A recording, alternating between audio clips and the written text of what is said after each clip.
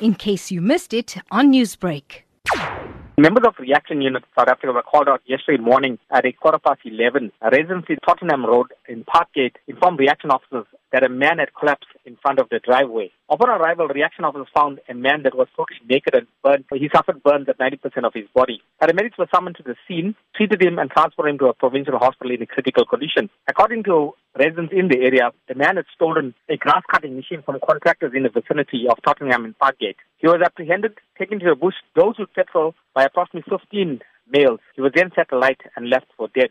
The man managed to crawl out of the bush and then reach one of the homes where he collapsed. Prem, has the man been identified? The man has not been identified. He is known to live in the area. He's a 32-year-old male. His name and identity has not been established. He was seen in the vicinity. We are trying to track his parents down. Any idea of where he's from? He resides in the Parkgate area. His exact residence has not been established at this stage. So, Prem, you're saying that 90% of his body had been burnt, and that is quite severe. Can you tell us what's his current condition? He's in a critical condition. When we got to the scene and when we interviewed him, we managed to get just a few words out of him. He then was transferred rapidly to hospital. He hasn't been able to speak since. And is the matter being investigated? Have any arrests been made? No arrests have been made. However, the South African police were summoned to the scene. They arrived on the scene swiftly, interviewed witnesses and opened a case of attempted murder. In this case and several others, we've seen such violent mob justice being committed by people who are not supposed to take the law into their own hands.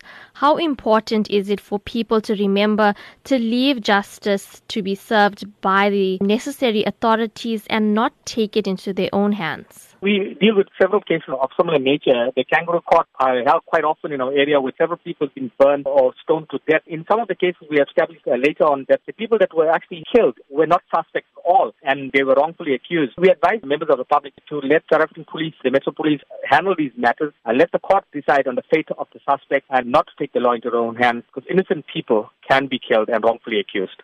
Newsbreak, Lotus FM, powered by SABC News.